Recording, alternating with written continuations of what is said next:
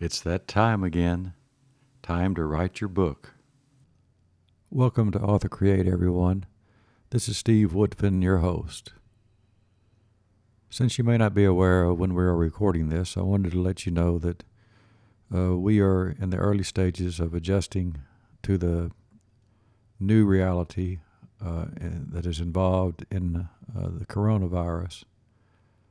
And as part of this adjustment, our worlds are being changed somewhat subtly and also somewhat dramatically. And it struck me that this is the perfect time for us to think as writers about world building. World building is something each writer does regardless of what type of subject matter he's dealing with. Must create the world in which the characters reside or the story lives, decide how to tell it, how to describe it. But in this situation, it's kind of upside down because the world is being created around us and we are trying to process it. Usually it's the other way around, where we are creating the world and the reader is trying to process it. So perhaps there are some lessons to be learned from the reality of adjusting to a new way of doing things. One of the first things that comes to mind is how much a creature of habit I have become.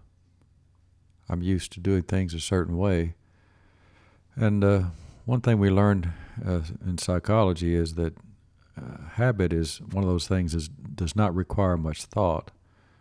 If you're doing things habitually, your executive reasoning is not being brought into play. Whereas if you're placed in a new situation, you have to recreate your habits to develop some new routines.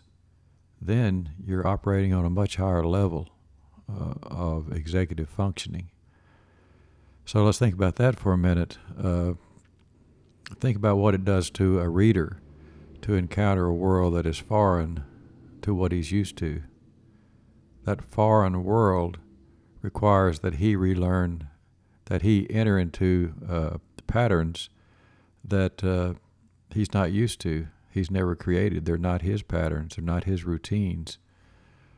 And so if we're going to bring him into the story, we have to allow his executive functioning, his mind, to process what's going on in the world around him, and so that he can adapt to it and become part of it. Another thing we have to think about is how to define realities that have become comfortable to us. Things such as joy, fulfillment, camaraderie. Is it possible to create a new community online that compares with the community that you have in person with your friends? We're used to meetings of like-minded people where we share ideas, where we play off of each other. Is that the sort of thing that we can do virtually? Perhaps one of the things that will occur during this period of isolation is a heightened imagination. Imagination fired by the possibilities, good and bad, of what lies ahead. There's a tendency for us to say, well, things are going to return to our normal in a few months or a few weeks or certainly in 3 or 4 months.